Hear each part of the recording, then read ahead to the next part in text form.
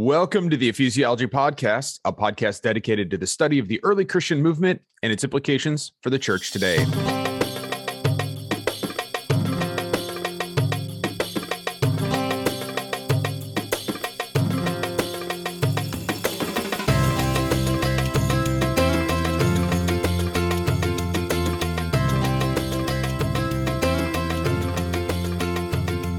Today, we're with Michael, our resident ephesiologist, Andrew Johnson, associate pastor at Neartown Church in Houston, Texas, and I'm Matt Till in sunny South Florida right now. Hey guys, how you doing? Where everybody wants to be, especially me. Well, it's winter and it's 80 degrees, so I got that going for me.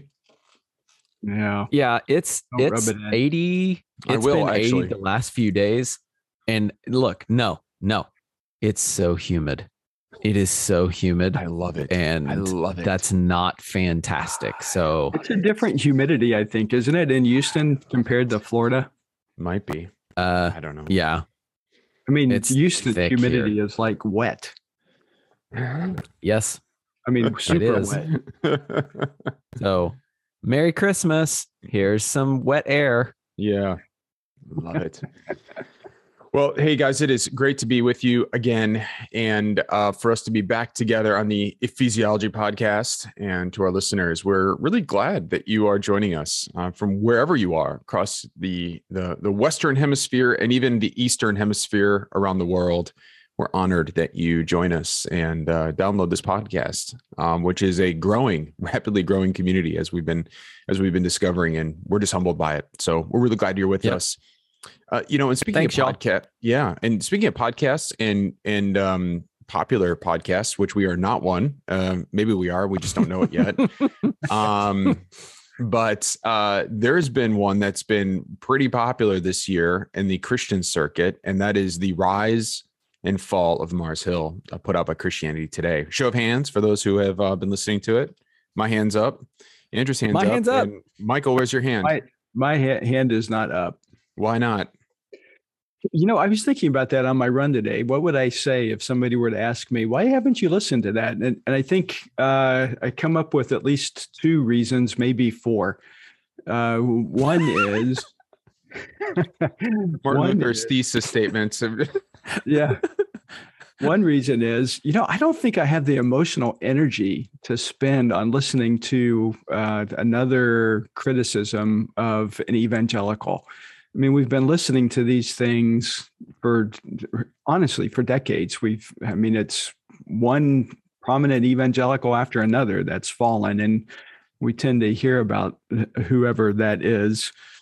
And so I couldn't bring myself to hear about another one and to hear it repeated. I mean, this isn't new news necessarily. Some of the content, I'm sure, is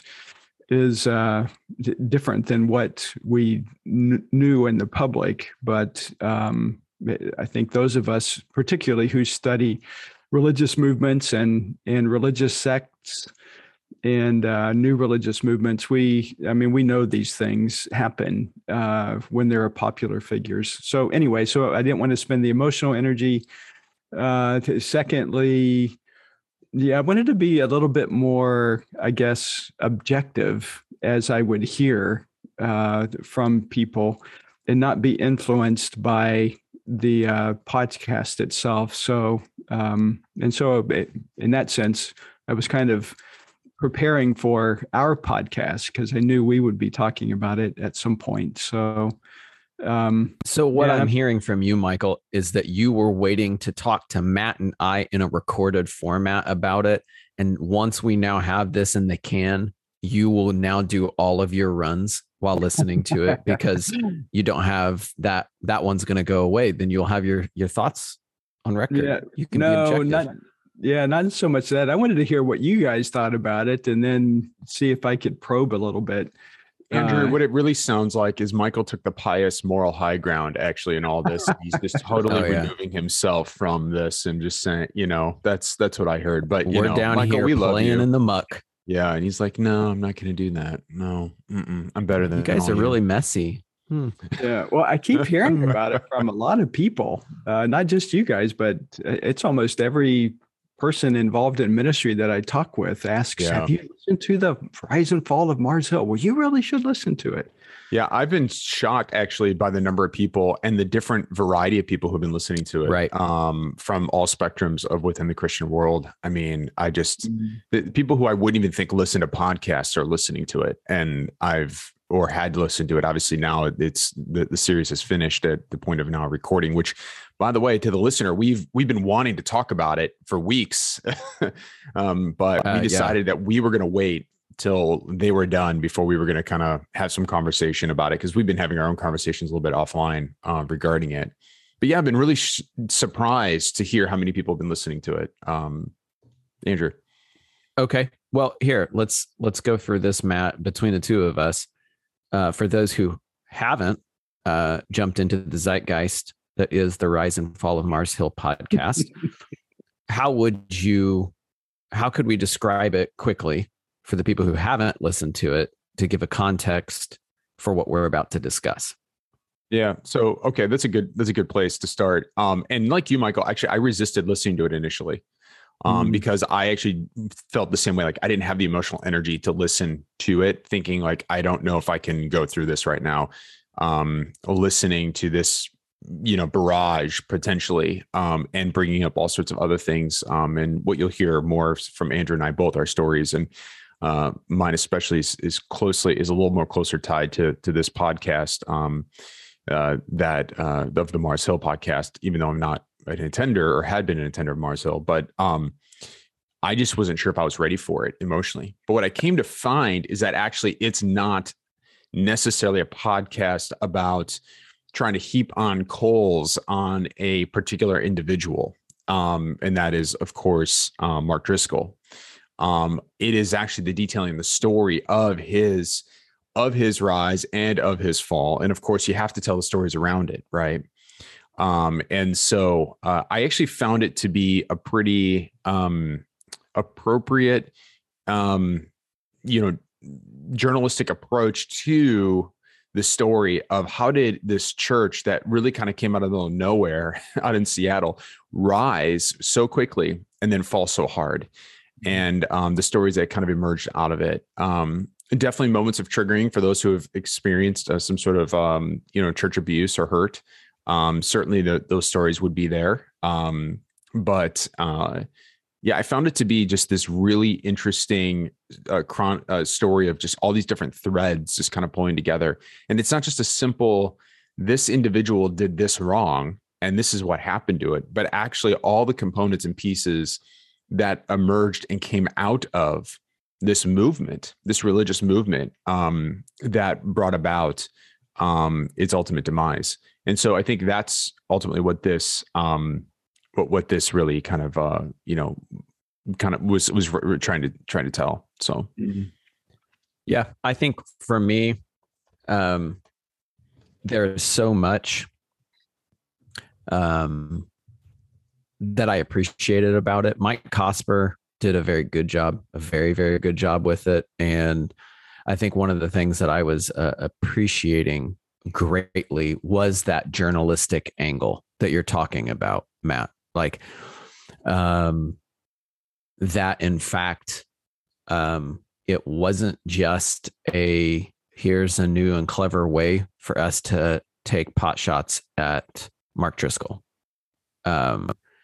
That in fact, it was well researched, highly well interviewed, so many sources, that it didn't just get down into the muck to throw trash around, right? It wasn't one of those type of podcasts. And so I think what Mike Cosper did in this podcast will have staying power, but whether you liked how he did it or not, right? I think, Michael, some of your fears about what that podcast could be, it wasn't, right? It wasn't that. Now, I'm not saying it wasn't going to have that emotional struggle for you, right? And I'm not saying that you still wouldn't have had a different level of emotional impact that made you sad and hurt, but it wasn't. It was told through the lens of really Christ's bride, right? Like, what does it mean to be the church, to grow the church, to care for the church, to be on mission as the church, all in the healthy ways? And what's the result when you don't do that? And then kind of all the points in between. And so I personally, you referenced it, Matt, I personally took a keen interest in this podcast when I heard it was happening.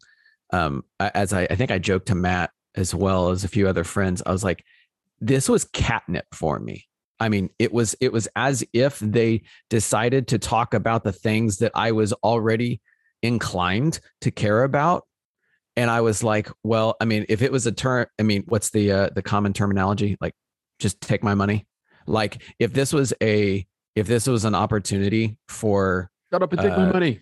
Futurama. Yeah, seriously. I was like, I would have paid all the money, and I would have been there for this, because I was in Flagstaff and then Tempe in Arizona when a lot of the things that they were talking about were happening in the podcast.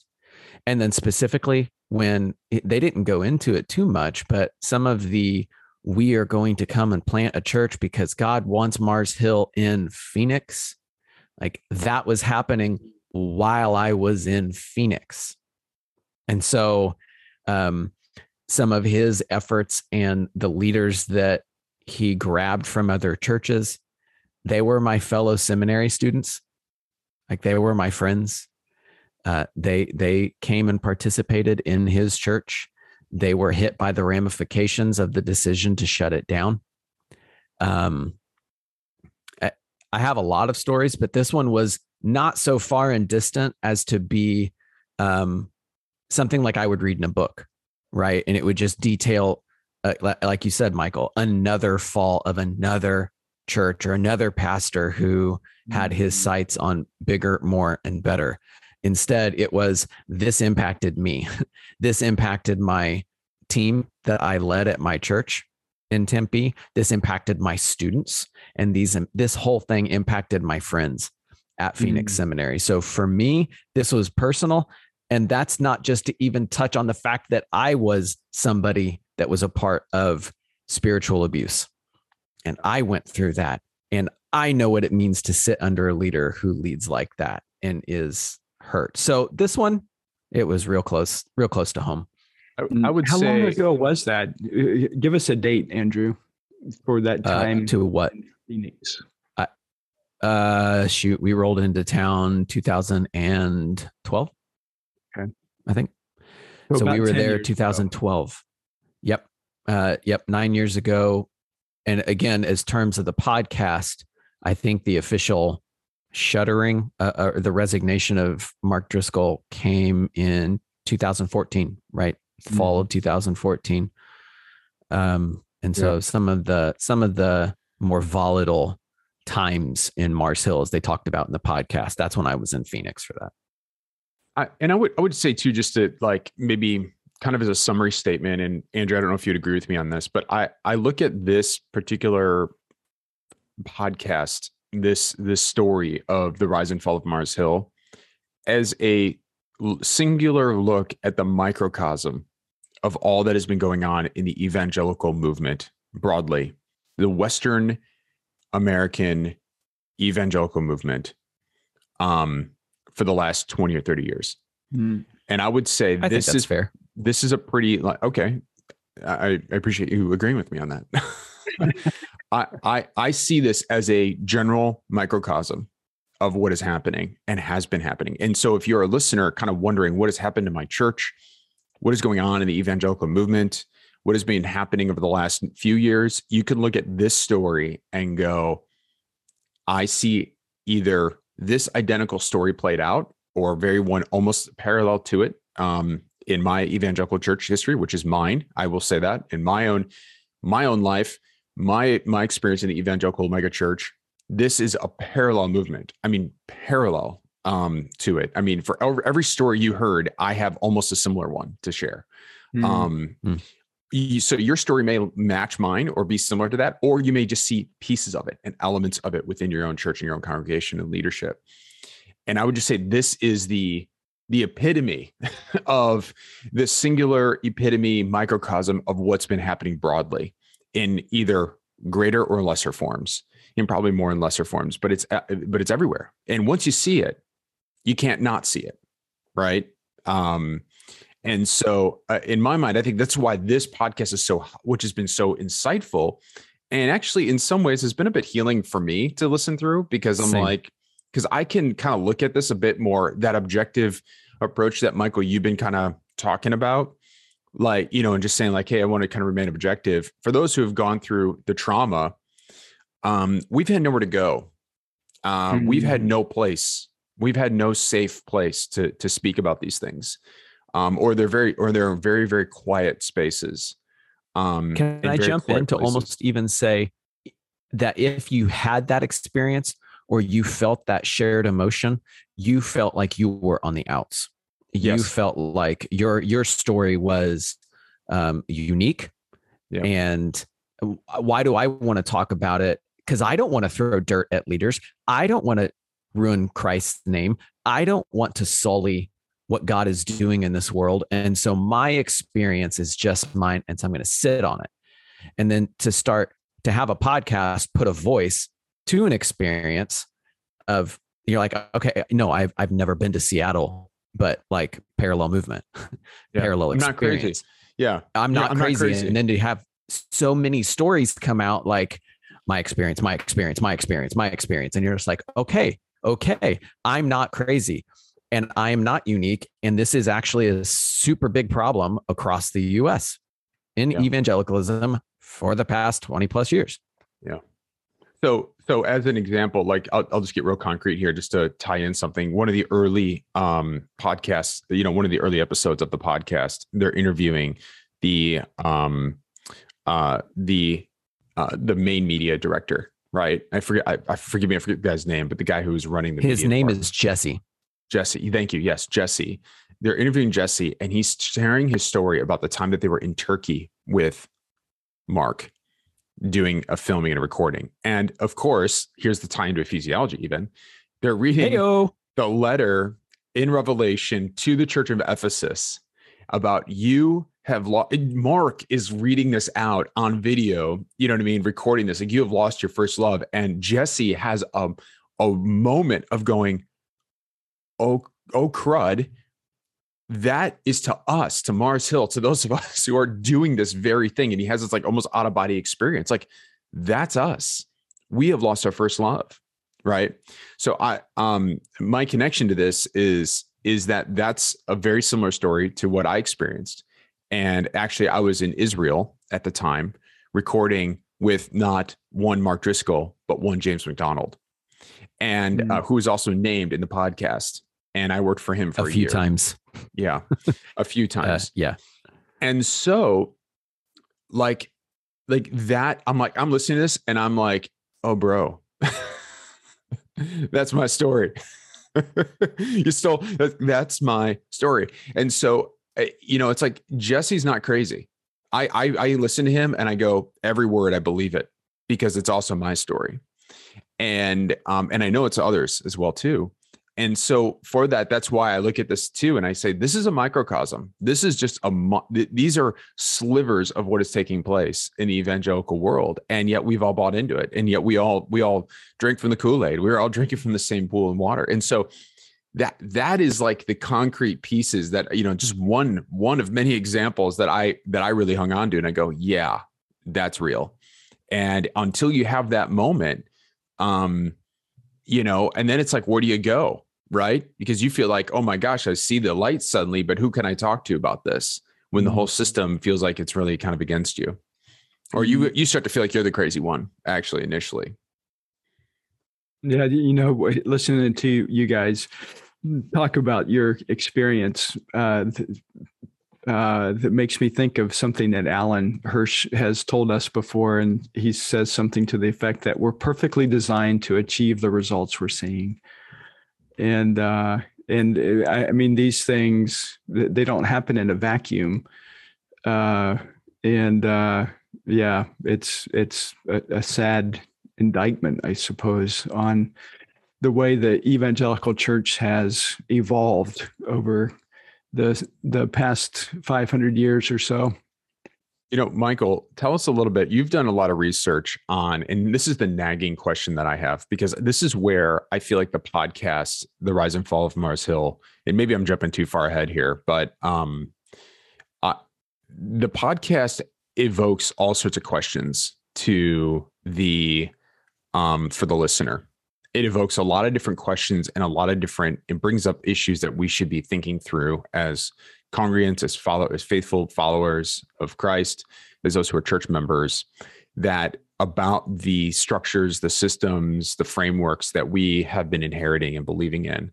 One of the things that nags me for some time is, and it doesn't actually come up in the podcast, at least I don't recall it doing so, but here's the thing that keeps coming up, is there is a lot of cult-like behavior that is becomes evident in this. And I think we as Christians kind of recoil when we say Christian faith, church, cult, like we recoil, like kind of bringing those pieces together.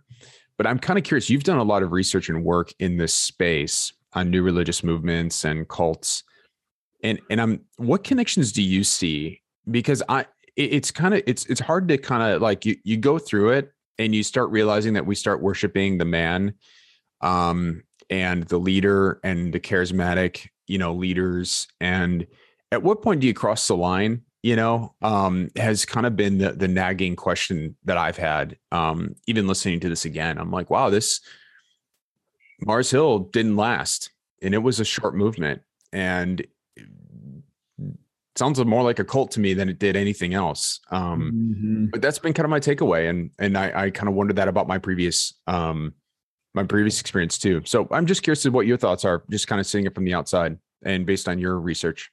Yeah, well, I can't really speak to Mars Hill in particular since I haven't listened to the podcast, but the bits and pieces that I hear do, like you said, kind of conjure up things that we know about in regards to the study of new religious movements and the leaders that lead those movements. And one might think, of the big name leaders like Jim Jones or David Koresh, and who had very charismatic personalities. I mean, Jim Jones, when he started off, was, I think he was fairly, well, I mean, there were some issues early on in his life, but he seemed to be orthodox, at least on the outside. But boy, he had some kind of control over the people that became a part of his following.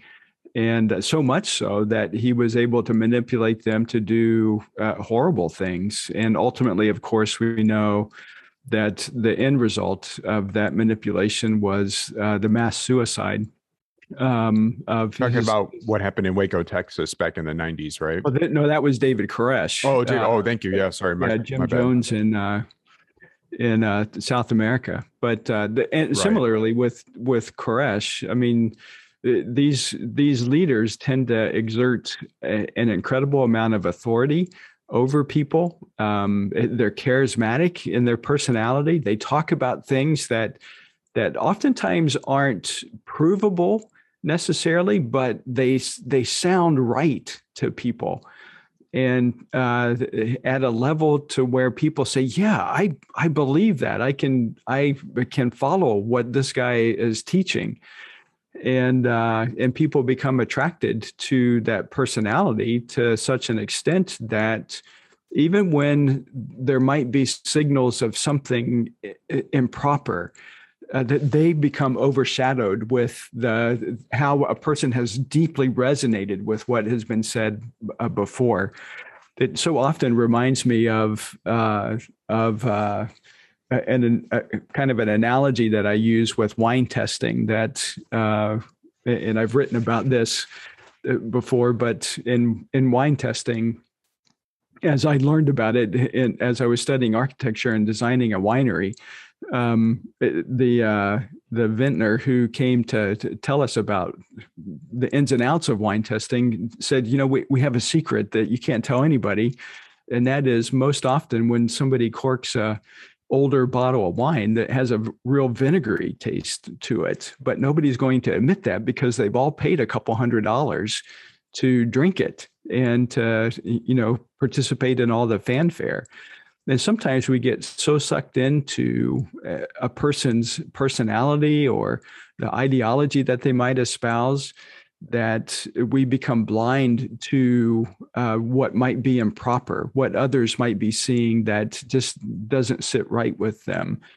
And but I mean, that happens. It doesn't matter if it's in the religious realm or the political realm. I mean, we've just come through a period of time where so many people have been mesmerized by politicians and not seeing their dark sides.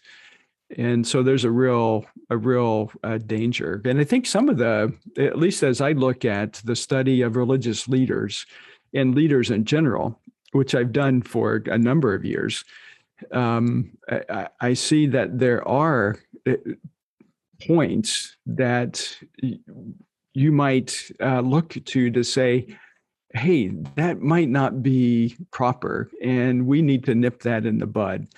And some of those are, at moments where, particularly for churches, where they're demanding an absolute commitment to the vision of a pastor. That should be a red flag to all of us. There should never be a church that demands that level of commitment to one person's vision. The only commitment that we should have is to God's vision and His vision for the church. And so, whenever we, come to a place where we're involved in whatever group it is, but particularly a church where a leader is demanding that kind of absolute commitment to his vision, then that should raise red flags for us. And we need to be asking the hard questions then. I think what's really difficult, Michael, about what you're saying is every single one of us would hear your description of it and say, gosh, who would do that? Right? When a leader gets up and says, it is my way or the highway, you better follow me or you can't be a part of this community. Every single one of us would say, I would never, ever be a part of a community like that. But the reality is those leaders don't start by saying that, and they don't come out saying that. And sometimes it's other people that are saying it for them. Yes.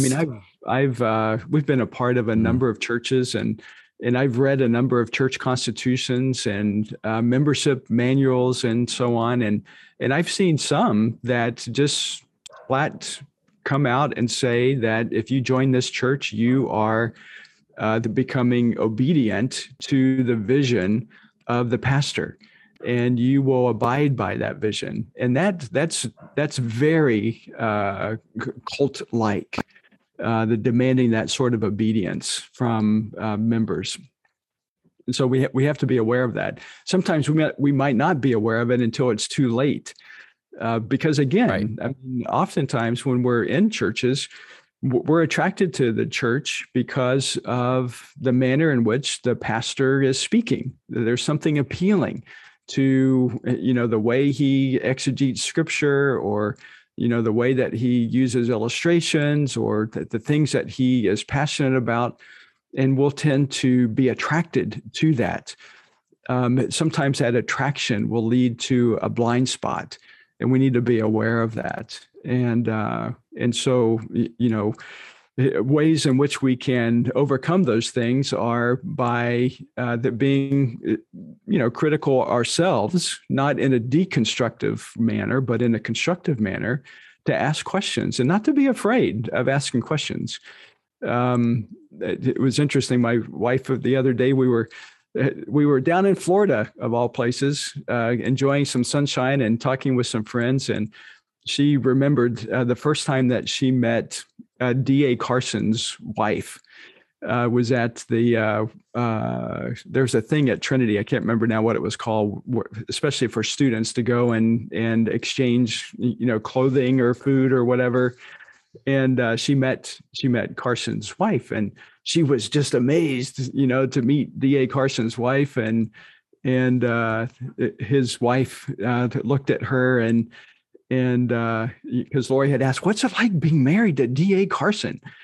And she told Lori, she said, "He puts on his pants one leg at a time, just like everybody else." And that's equally as true about any pastor in a pulpit. They put their pants on one leg at a time, just like everybody else. And so we need to realize that we are all human and created in God's image. And because of the priesthood of the believers, we're all equal in terms of our value and even in terms of our ministry and our ability to do ministry. And there's, again, a real danger when one person or a group of people become elevated above everybody else. And that sounds like what's happened or what did happen with Mars Hill and will continue to happen as we progress in this sinful condition. Yeah. And it's so hard. It's so hard because when those leaders come up, and again, you already have a proclivity to like them, if they are a leader that has kind of that charisma, that you hear them talk about Jesus that you love, Jesus that you want to be near. And then you hear about Jesus' mission, that he wants to go and bring newness to the whole world, to make all things new, to unite all things in him. And you hear a leader talking about that. I mean, your heart is stirred because you love Jesus. Your heart is stirred because you want to see people know him. And so because of that affinity and the connection towards Christ, that's where it's sometimes unfortunately easy to excuse away some really bad behaviors, because you see the two as inextricably linked. That as this leader is leading us, more people are coming to know Jesus. As this person is casting this vision on how we can see the city come to know Christ, then I am going to pursue Christ by supporting this leader. And so they get linked, and they get linked so strongly that when you say to excuse some things or to ignore them, certainly, but then you go into the, stop me if you've heard this. Yes, this leader might be doing some things that we don't approve of. Yes, they might be saying some things, but it's not what they so much do or how they say it. It's the goal at which they are going to bring us towards. That goal is worthwhile. And so we will put our heads down and we will vote for them. We will put our heads down and we will continue to go to church. We will enroll in the schools that they are a part of because the end is so good. Matt, what part of that did you kind of see, hear, and relate to in that Mars Hill story from the podcast? Yeah,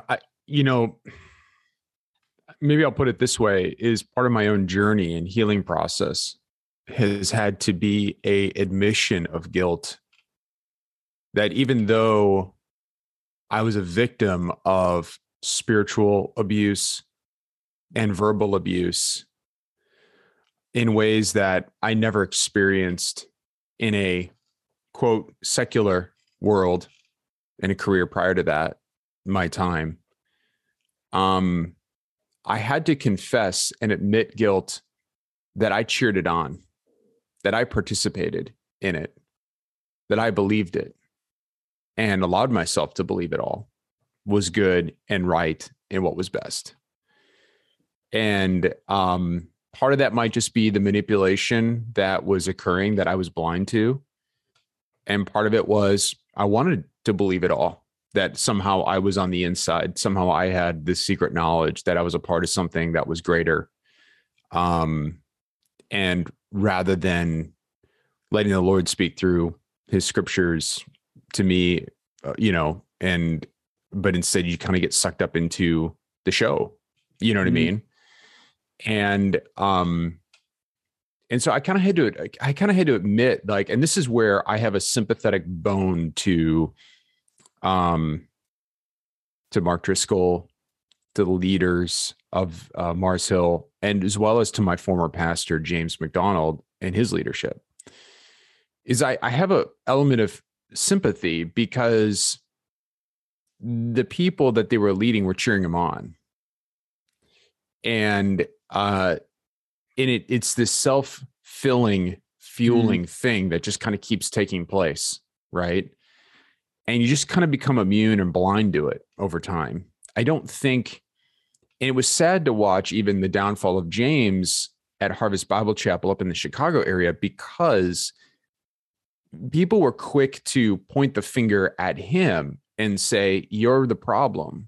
You're the evil, like, you're this wicked or just this fallen creature, you know what I mean, and leader that we can't trust anymore. You're the problem. And it made me sad. Yeah, and how did they get there? Yeah, well, that's the part. It's like that's right? The sad part, because I don't think he started with these intentions on trying to dupe 10, 15, 20, 30,000 people into making him immensely wealthy.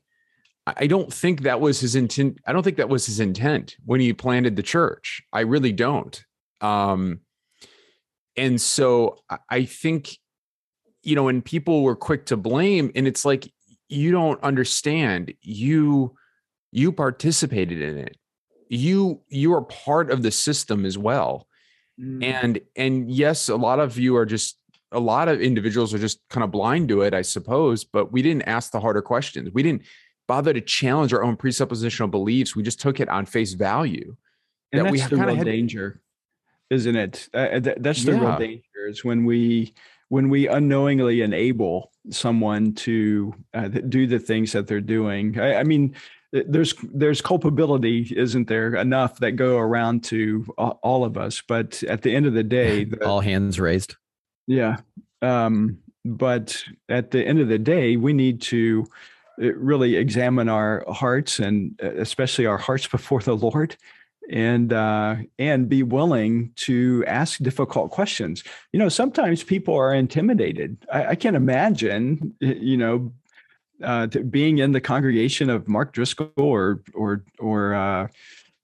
James McDonald or Bill Hybels or whomever. Anyone, right. And sitting there thinking, gosh, how could I be someone who would challenge what it is that they're saying? Because look at what they've done. Isn't that, and that's the crazy part about it all. And I think, but it totally makes sense, right? I mean, just how many people are like, well, that individual has the education. They went to school for this. They've studied the scriptures well more than I could ever, you know what I mean? And I think sometimes that's even it's like that there's the fault of the church as it is. Like, why are we not all theologically educated in such a way that we should be able to understand these scriptures and understand the historical context? And I mean, this is what we're about oftentimes in ephesiology, is trying to bring theological education to more people so that they don't feel like they have to rely upon, I mean, here we are back into the, 3rd century Constantine again. Like, it's like, like everyone's, we have this Bible in a language that nobody can read. And so we just put up the political person who also is a theologian and says, well, you're on the inner circle.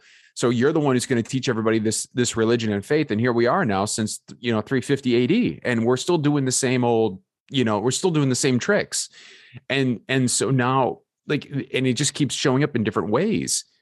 And I think what happens is, so often, this is where the slippery slope comes in, is that we hold up this word of God, and you have this individual who gets up and holds this scripture and says, this is what it says, and this is how we're to read it, and I have now interpreted it for you, go forth, and we don't, we lose our sense of reasoning and are distorted, we become distorted in our thinking oftentimes. And it's like, well, they said this is the way it is, so this is the way it is, and this is what the Bible says, so I got to believe it. And I think there's a lot of this danger that occurs in the evangelical church that we've just been continuing to uphold within our churches and our congregations and leadership. And then the leaders start to believe it themselves, and the people believe it, and they follow it, and then it gets really messy. And I think we're we're at the point now in a broader cultural deconstruction that's taking place that I think people are starting to ask the bigger questions,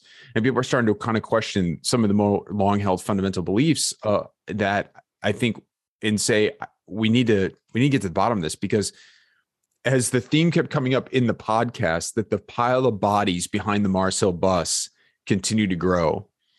The same could be said about the pile of bodies behind the evangelical bus. And I think the Western evangelical bus has amassed far more, spiritually, the body dead count bodies. is high. The body count is so high.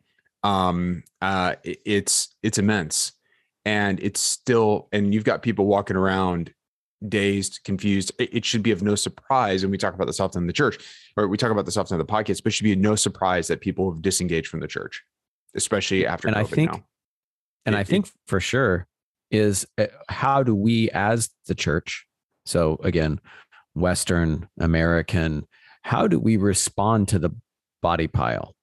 Like, are we saying that body pile is there because they earned it, they deserved it, they ran away from Christ?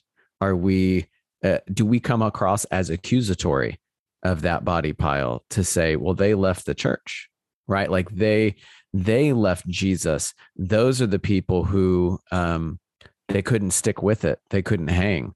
Or do we come across by saying, you've got some really valid concerns. You've got some rightful bones to pick, not just with leadership, but the way that we are trying to reflect Christ as his bride in this city, in this church. I think that is one of the, you guys, Matt, you were referencing those who would come against the Driscolls, the Hybels, the McDonalds. The worst part is, at least in regards to those individuals as named, there were blogs, there were people trying to raise red flags, there were people trying to sound the alarm.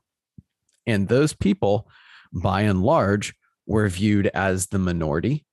They were labeled, and that unkind label was slapped on them so that it devalued whatever they were bringing up. And so we talk about the people today who might try to be bold and try to bring up and say, this is not biblical, this is not godly, this is not right. And we have to ask that question. Are we willing to listen to the validity? Are we listening? Are we willing to listen to what is being said? Are we willing to say, let's take this to the Lord? Is this really how he is leading us to reflect him in this world? Or are we going to say, we're going to pull an institutional loyalty card, and we're just going to say, we're just going to shut it down and we're going to push it out? Because then it is about an institution, right? It is the people who are supporting. It's not just the crazy leader who is unhinged and is off their rails leading this. Like, again, there's a system, there's an institution. I talked to a friend who was, he went to retrain. Like, he was a part of their educational system. And he said, he's listened to the podcast. We've talked a time or two already.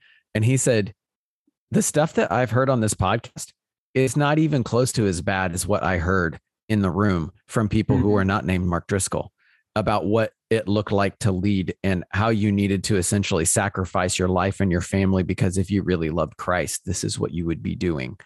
And it was like, he said, it was not even close to as bad as what he heard in person. And if people really knew, then they would have been like, oh, those people who raised those red flags weren't as crazy, because it was even worse than we ever knew.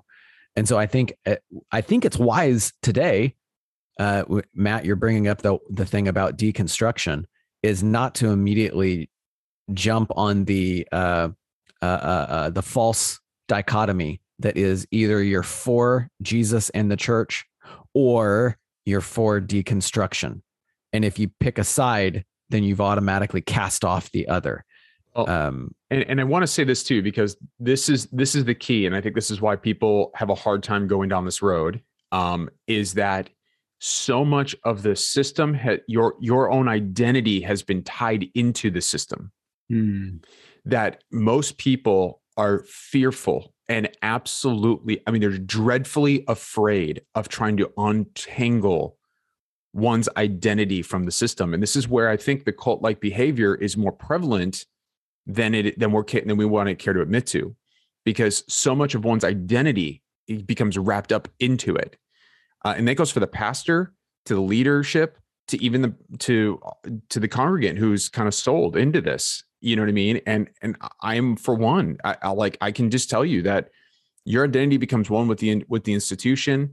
You can say that you own your own person and that you're following God, but it's, at the end of the day, you become very defensive very quickly when anyone attacks the pastor or your beliefs or even the institution.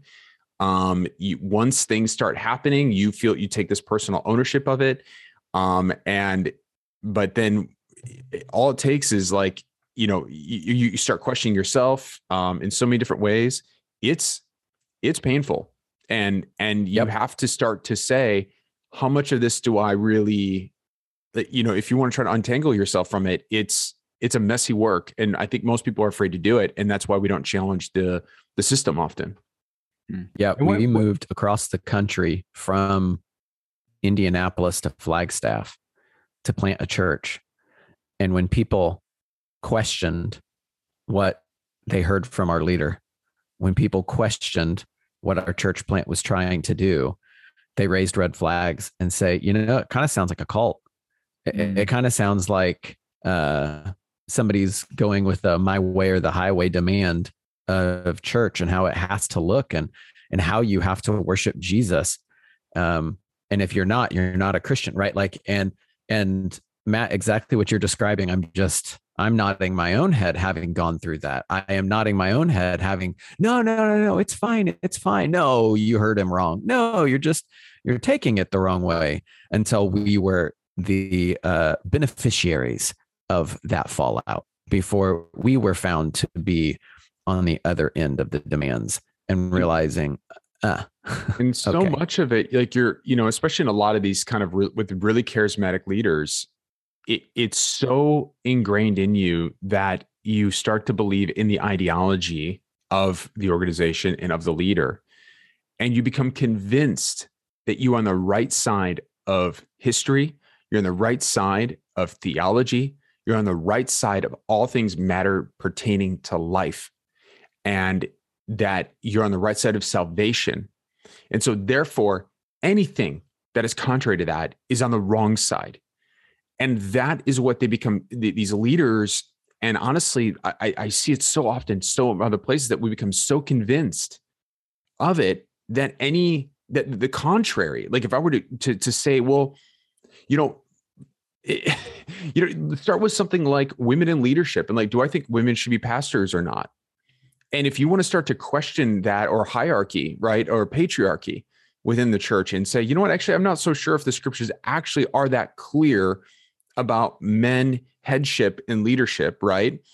You start to question that. Well, if you're part of the faith background that says, no, it is pure patriarchy to its extreme, right?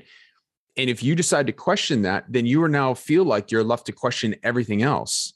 And so, and then the whole thing becomes undone for you. And I hear that so often. And it doesn't have to be that way. That's the problem. That's the great tragedy, is that it doesn't have to be that way. That we should be able to have and be able to do theology in community, like what we practice here in Ephesiology. Like, we should be able to have these conversations in a safe and healthy environment, and be able to major on those majors. Am I right, Michael? Oh, 100%. I mean, I just wrote that down because we talk about this so often, about doing theology in community. And if you're in a place, if you are in a church where you don't feel like you have the freedom to go and talk with your pastor or your leaders about some issue, then that should give you indication that this might not be a place that you should be. It might not be that safe place, because we should always, as brothers and sisters in Christ who share the Holy Spirit in us all, we should always have a sense of freedom to be able to go to other brothers and sisters, no matter who they are, no matter where they land on whatever hierarchy your church has. We should always be able to go and talk with them about questions that we would have about what they say or what they do, how they act or don't act or whatever. And not feel like we have to be defensive or feel like that that we need to be submissive to a point of losing what we might hold to. And so if we're in places where we don't feel that freedom, that to me is a good indication that there is something potentially nefarious going on. That's a big word. And not that nefarious is a highly scoring.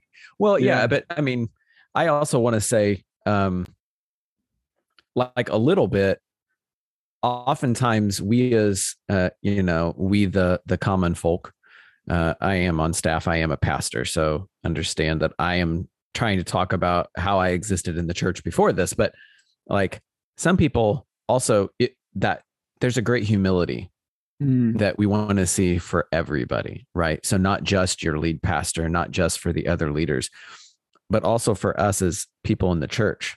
Like if you disagree or you are uncertain about something, I hope you are in a place that you can go and talk to that leader.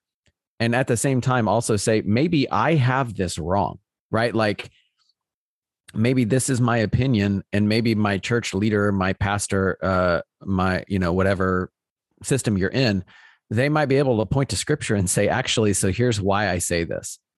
And so, because I would hate for anybody who is listening to this to be like, well, I'm afraid to go to them because they know they'll blow me out of the water. Okay.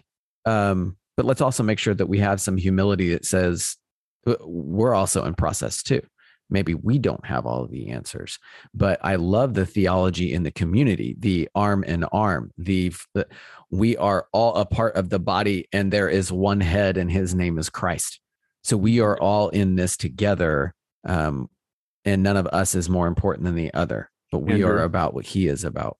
Andrew, don't you think, though, that in today's day, and after hearing the stories on the podcast and knowing your own experience, the onus today, yes, I hear you, that as an individual, if you are a victim of some sort of misunderstanding or you're trying to raise an issue to your church leadership, don't you think, though, that in today's world right now, that the onus, if a church really wants to authentically pursue healthy relationship, and wants to really be about the gospel message, that it needs to demonstrate and be the first to step forward and say, we need to invite this and we are going to sit and listen, because I hear what you're saying, but I'm just telling you that, like, based on the number of stories that exist today, most people are not going to feel like their church leadership is safe because they have yet to show and demonstrate a level of safety. Yeah, Matt. So obviously if you've listened to this podcast at all, or if you know me off the mic, I have been accused of being an idealist, like everywhere, all the time. Enneagram ones unite, idealists. Yeah, seriously. So we have got to do a podcast on the Enneagram at some point. You guys keep bringing that. Not until you let me know how that goes. So we've already got you pegged, by the way. So anyway, so I'm jumping back in to say, yes, Matt, and you're entirely right. And I think the rise and fall of Mars Hill, my experience in church planting that led us to leave a church where there was spiritual abuse. I mean, man, like the only place that I have control of this right now is within the congregation that God has put me. And then right now on this mic to encourage all of you as listeners to do that. And so we actively try to do that, Matt. Like, yes, you are correct. Yes, we as the church leadership need to do that, which is why, yes, we as the church leadership at Neartown endeavor to do that. Like, we want people to know that you can disagree with us. I just had to have a meeting recently with somebody who did disagree with us. And I had to sit down across from them and hear what they said. And I said what we said. And we said, we may not agree on this, but we love you. And we don't want you to leave and let us walk this difficult road together. And so I agree with you, Matt. And that's also why I'm saying, like, I don't want just to say, I hope this happens in your church. I'm saying, I hope this is happening at my church. And I hope I am modeling this well. And I want to encourage people to be a part of it, whether they are parishioner or they are a leader, I am just begging for people to bring some humility into wherever they are, and understanding rightly, Matt, that like you're saying, if you are in leadership, you don't put this on everybody else and says, well, they need to be humble first. Like that's the worst attitude ever. We need to lead out in it. Yeah. And I just said this I sat with somebody recently who's confessed to me that they're kind of in a pretty like heading down that, really in a deconstruction process right now. And I had just said, and is really struggling to go to church. And I had just said, that's totally okay. And you should be okay with that. And don't feel guilty for feeling like you need to take a step back, because church for you right now is a place of disconnection from God rather than a place of connection to God. And I said, but just before, and I think there's a lot of social justice warrior mentality going on right now. And I totally confess, like I have my moments. And just own the fact that you're the one going through the deconstruction. You're the one who's wrestling through these things, and just kind of have the understanding that the institution, the organizations, your leadership, they're probably not there with you. And maybe they are, but you just don't know it. But for the most part, they're not there, and they're probably not very interested in changing.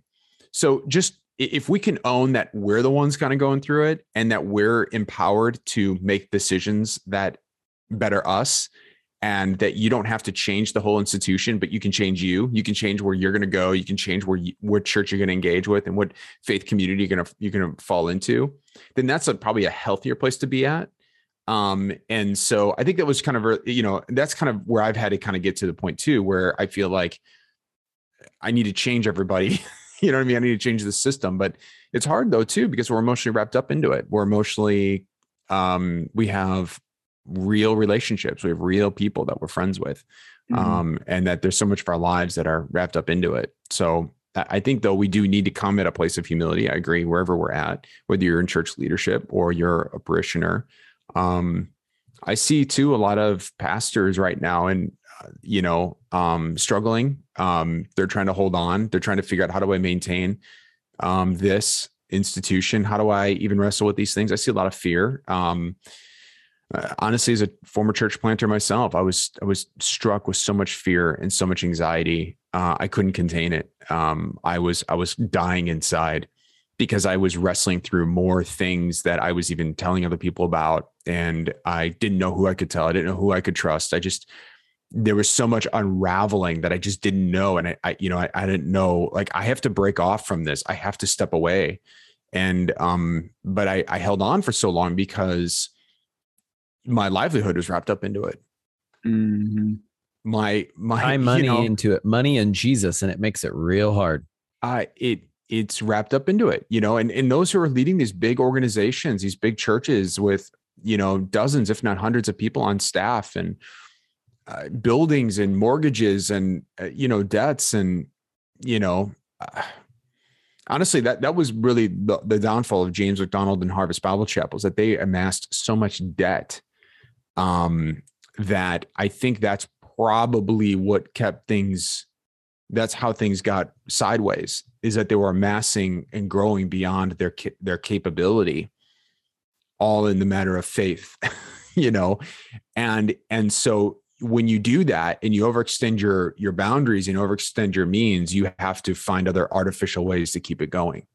Mm-hmm. And so that starts what's happening. But we kind of do that. And I think how many pastors are out there realizing this thing is one donor away, one family away, one moment away, one event away, one more lockdown away from absolute collapse and demise. Who wouldn't do the unthinkable? Who wouldn't do the craziness? Who wouldn't go out and rob a bank? I mean, honestly, like, just ask yourself, are you beyond that? I think some guys are like, well, yeah, of course I would never do that. But deep down, it's like, yeah, but you might relieve that tension by going and sleeping with somebody else, or you've been drinking alcohol way more than you used to. This is a messy work. And here's what I really loved about the last episode of the Mars Hill podcast. They're interviewing Paul Tripp. Yep. And Paul is the one who came in and exposed all of this and said it straight up. And there's this leaked recording of him with the elder board about Mars Hill. And by the way, if you've read Paul Tripp's book, if you are a pastor or somebody in ministry, actually, if you're not even a pastor, I recommend this book. It is called A Dangerous Calling by Paul Tripp. It will give you an insight, an emotional, psychological insight into the world of the pastor and into the world of professional ministry. But he said in this podcast that the evangelical church must deconstruct. And I am so grateful that he said that, because what he's getting at is, no, you don't have to lose the fundamentals of the faith, but we need to rethink this whole thing.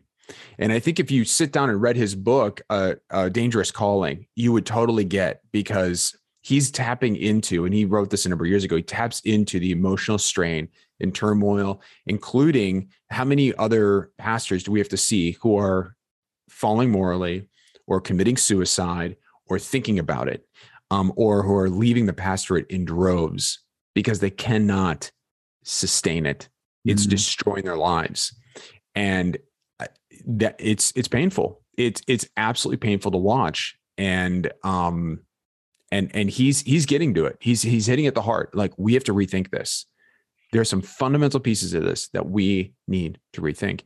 Andrew, I don't know. You're sitting in the pastorate role. I got out, and I don't regret that decision at all. I don't know. I don't know how you sit in this role right now, and in this place.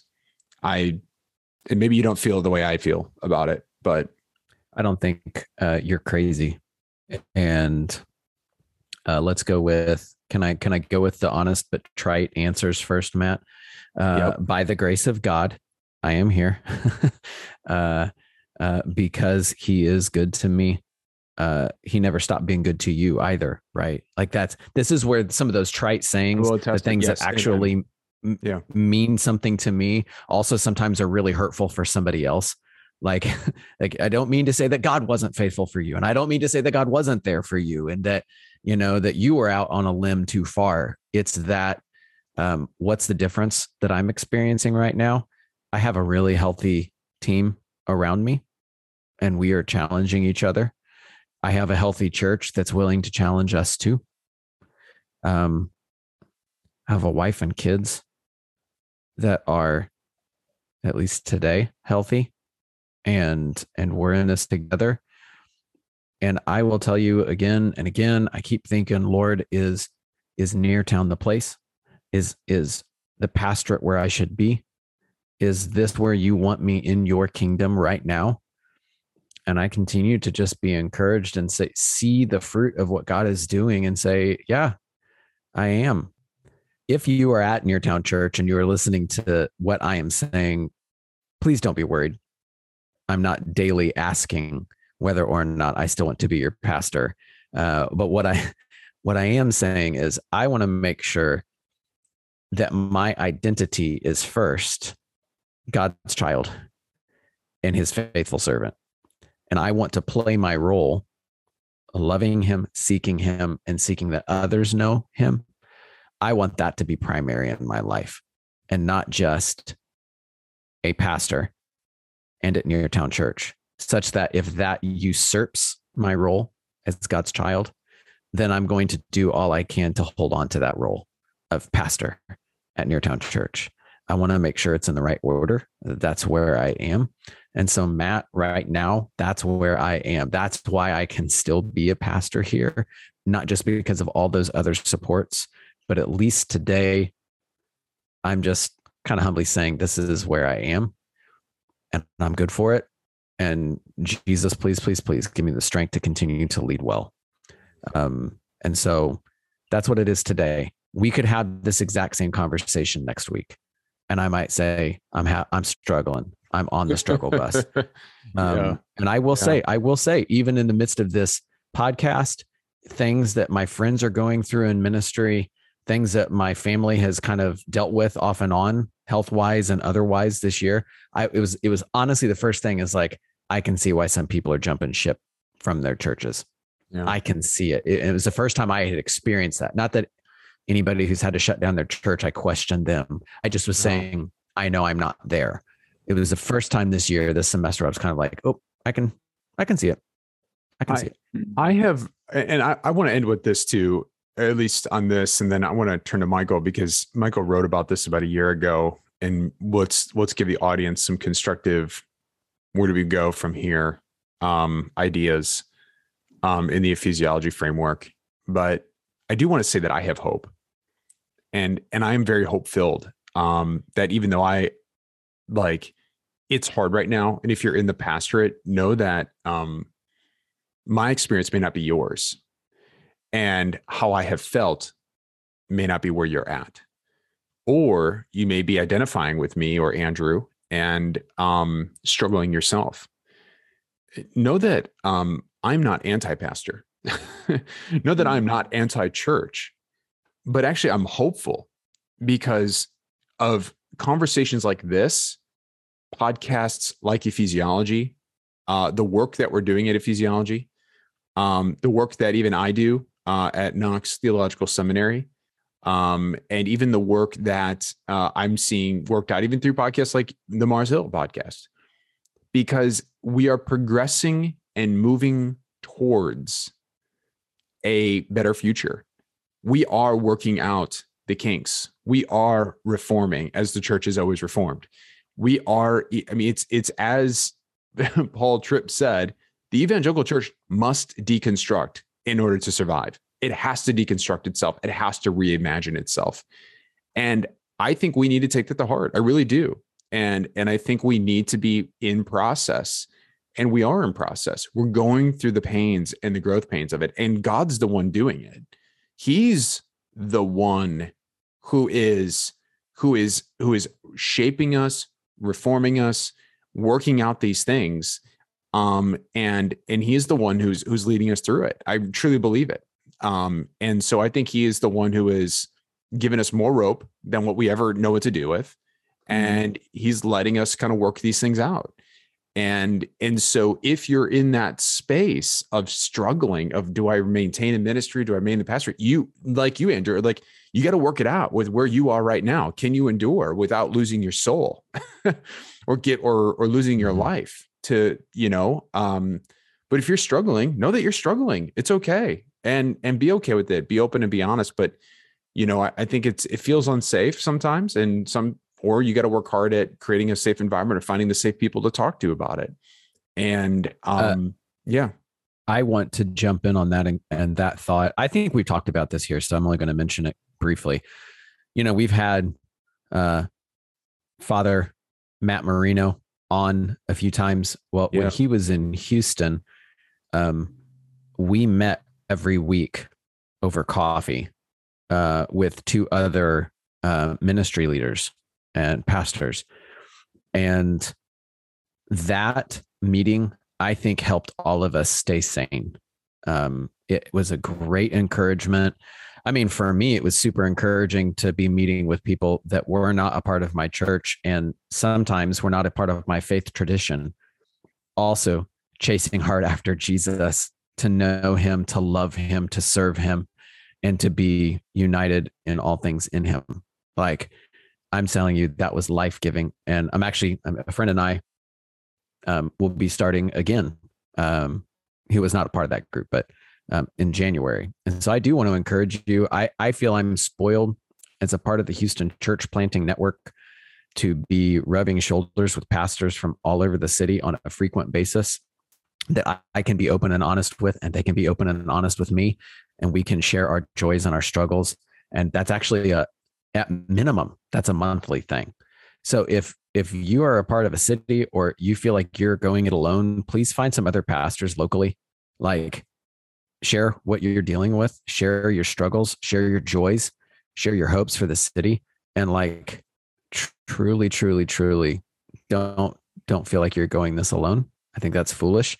And now we go back to Michael with the body of believers. You were never alone. And you are also not I don't want to say this, but you're not super special. This just happens to be where you're serving. So go and actually talk with other people who are serving and be reminded of your place in the body of Christ. Well, let me press into what you were saying, Andrew, about the Houston Church Planting Network and pastors getting together with other pastors. I agree with that. I think there's a great value in that. I know from experience of being in ministry that sometimes those can be cathartic times, but they can also be unhealthy. And so often those kind of ministerial sessions become places where we might vent our frustrations against our congregation and so on. That I don't find that constructive at all. And in fact, I think that it might be symptomatic of the system that we've set up that is contributing to the things that we're seeing in evangelicalism. And so I think I'd rather see pastors really come together with the people in their congregation and look at each other as co-equals in this mission that God has placed before all of us, and really develop those relationships with those people. When I think of the Apostle Paul, that's what I think of him. I mean, he sat around with his folks, and they talked and interacted with one another, and those were important moments for the body of Christ in all the places where Paul was planting churches, and so I think we take our signal from him, and really develop those relationships with people on a peer level, not as I'm the pastor and those are the parishioners, but that we're all peers. We're a priesthood, all of us of believers, and we're to unite together. I just think that's so important. I think about that, Michael, as like how different could so many of our churches, and even just using the Mars Hill as an example, how different would that have been? That experience, but it may not have amassed to the size and the influence that it did.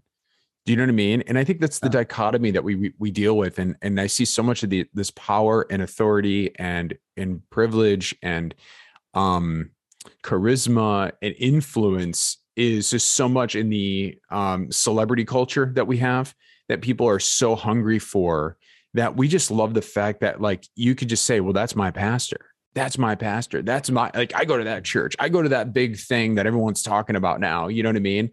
And we just love a foreign concept to the New Testament, and absolutely it is. In the church in Corinth, he was glad that he didn't baptize people in Corinth, except for the household of Stephanos, I think he says. Because he didn't want those labels. He didn't want people to say, look, I'm his, I'm hers, or whomever's. Right. But who did you believe? Apollos? Did you believe Paul? Yeah. Who was it that you believed? It should be whoever. Yeah, right. It didn't matter. Yeah. It was like Jesus. Right. And so it's like, here, this is where our faith resides. Yeah. And that's so important. And I wonder sometimes if because of the way in which evangelicalism has evolved over the past several hundred years, if we'd not really set up a situation where we really don't recognize Jesus as the head of the church. Instead, we see the pastor or the group of leaders as the head. And we need to recover. I mean, we've been talking a lot about how we need to recover a biblical ecclesiology that really focuses on Jesus as being the cornerstone, as Ephesians says, of the church, that he is the head of the body, and that it's his mission that we're all on. I'm not on a pastor's vision or mission. I don't care what he says about what vision or mission he might be proclaiming. I'm on Christ's mission, and he should be, or she should be as well, because we all, as believers in Christ, are on that same mission. And where that deviates, then we need to really raise questions and come together in community and work those things out. Right. And because Jesus requires us to be on his mission, not on somebody else's mission. Yeah. Yeah.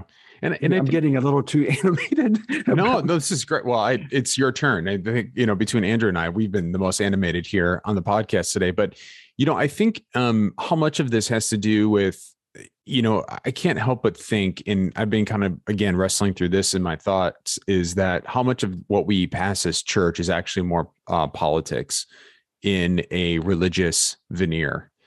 And I see so much politicking taking place, even in ways that we don't even fully understand it, I think, within religious circles. And that's what we get. Like, we come up with, the charismatic leader with the vision statement for the, for the church for the next, here's this year's, how many pastors are getting up right now and this weekend or in the next weekend or two to give their 2022 vision statement for here's where we're going to go for 2022, right?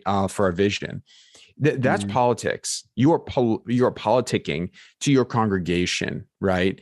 And you are exerting a vision, a policy, a procedure, a goal to strive after. And I'm not saying that that's wrong, right?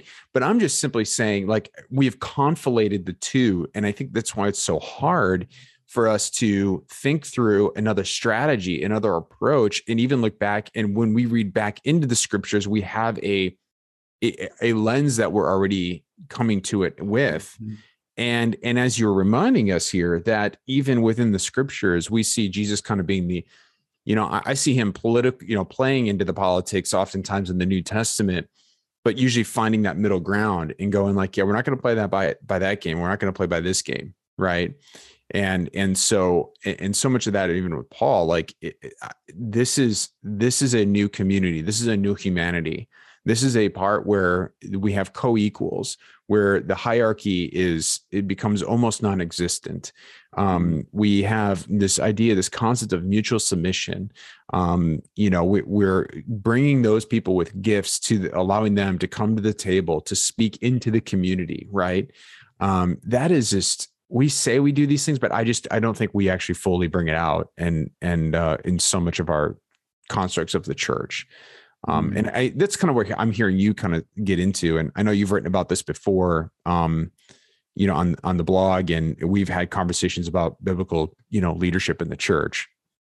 Yeah, and we'll link to those in the show notes. Right. Well, Michael, I think we'll end it here. Andrew, unfortunately, we lost Andrew somewhere along the way. And so hopefully it wasn't the rapture. Oh, I was wondering if that joke was going to come out. But yeah, technical issues with Andrew, and he's texting us frantically. And we should just say this too, by the way.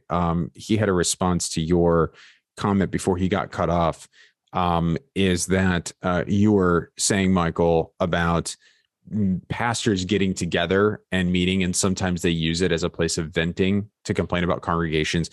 Andrew wanted to clarify and said that his Houston Church Planting Network is never about that. And so that it's always been what he described it as a space for real, honest conversation, and maybe not about that. So anyway, just to Andrew sent that as a message after he got booted off, and just to kind of respond a little bit back to the conversation that we were having here. And but yeah, I guess as a way of encouragement to those who are listening, like, and Andrew alluded to this too, and Michael, I'll let you have any final word here too. But like, I really do believe like the church is it's having its season, and as a congregant, as a leader, wherever you are within that system, it's on a journey right now, and we are rediscovering, we are uncovering, and we are trying to find and forge a pathway forward into this world that is moving and evolving and changing rapidly.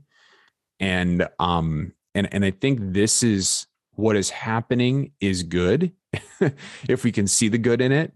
And I think it's purifying.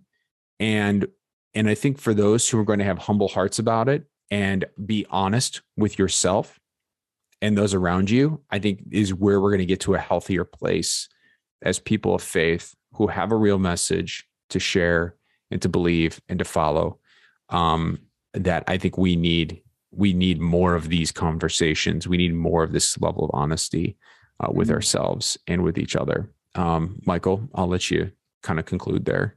Yeah, well, let me conclude with 4 points that I've noted as we've been talking that I think are good, a good concluding points for this conversation on that podcast on the rise and fall of Mars Hill. One is, we're all after God's will.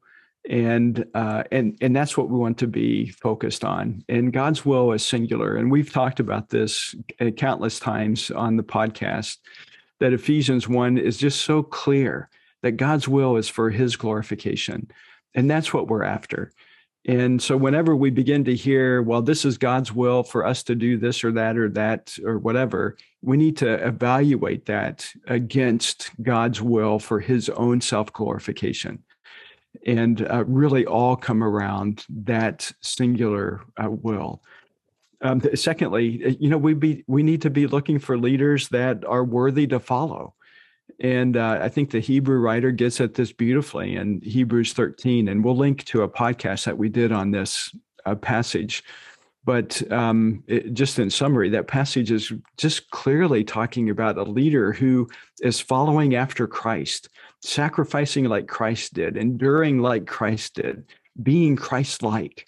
That's the leader that we want to follow. And if we have leaders that aren't pointing us in that direction, or leaders who cannot say, like Paul said, follow me as I follow Christ, then that's probably not a leader that we want to follow. And if we're not able to see, even in the lives of the leaders that we are following, how they're leading their own lives, that should raise questions for us. Leaders need to be examples for us to see so that we can learn what it means to follow Christ. And if we're not seeing their lives on the day-to-day, Monday through Saturday, we see them on Sunday. If we don't see them Monday through Saturday, then we need to really be reevaluating if that's a leader that we should be following. And then thirdly, and we've mentioned this, do theology and community. That's so important for us today. And I think this is foundational to us being able to, as you mentioned, Tripp saying, deconstruct the evangelicalism. If we're not doing this in community, then we're going to be destructive, not just deconstructing, but we'll be destructive to the church. And so I like to think more along the lines of Reformation. We need to reform, not in the sense, Andrew, of Reformed theology, but in the sense of genuine reformation. And this should be happening. It should be natural. Right, and the reformers were right. We should always be reforming. We have not done that. We've been stuck in the 16th century for the past 500 years, and we need to get unstuck and really genuinely reform. And now's the time. I mean, evangelicalism. The world has moved on. And I think we should just be honest with that. And it's not, and that's so much of the us versus them mentality that is just too prevalent right now. But the world has moved on, and the church is left. It is lost its relevance, period, to much of what's being taken place in the world. And like you said, I think it only just, even our theology, I think we're like you said, we're stuck there. It's like, move on. We're ready. We need to move on. We need to be able to engage in the world in new and different ways. So, and it's really hard. Hey, Andrew's back, everybody. Hey, Andrew's back. Enjoy it while we can. Thank you, Xfinity. I will say that's actually, when we look back at history, that's what's so frustrating, is that when we start to resemble the people that the reformers were railing against, the church leaders that the reformers were trying to change, it saddens me. So instead of us leading out and reforming, we throw rocks and we say, you're trying to come against us and you're trying to tear down Jesus. And it just makes me so sad. So Michael, I'm nodding my head in agreement. Matt, I'm nodding my head in agreement. Reforming and always reforming, growing closer to what Christ has for us. You had 4 points, Michael. So that was 3. That was it. That was 4. That was you it. Missed the first one. And no, I didn't. You didn't? No, but here's my thing. So when does your book come out about this? I mean, have you already, because that's the nature of this, is we have a podcast and you write down a few. Gosh. Yeah.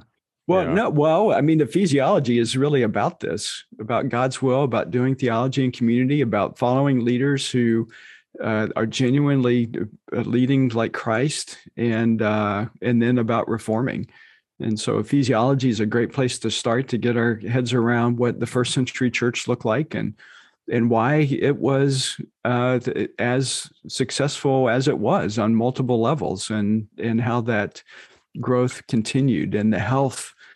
It wasn't a perfect church. There's no such thing as a perfect church, but it was a healthy church, and there was a healthy commitment to one another that seems to be lacking in the church today. Yeah. Yeah. Well, I think we're going to wrap it up there on this extended episode of the Ephesiology podcast. To our listeners, thanks so much for joining us for this extended edition. And for those who haven't yet listened to the Rise and Fall of Mars Hill put out by Christianity Today, Andrew and I definitely would commend that to you, and to go on the journey with it. We'd love to engage with you too. If you have any questions and things like that you want to talk about. And again, even our resources here with Ephesiology, I think will be of great help to you as you think through kind of a pathway forward for you, personally, your family, and also, of course, as well as your church as well too, if you're in a leadership. Of course, this will also be the last episode just before the new year. So Merry Christmas and Happy New Year to everybody. And we'll be back after the new year. So with that, thanks for doing theology and community with us here on the Ephesiology podcast. We're glad that you are part of the growing Ephesiology global community.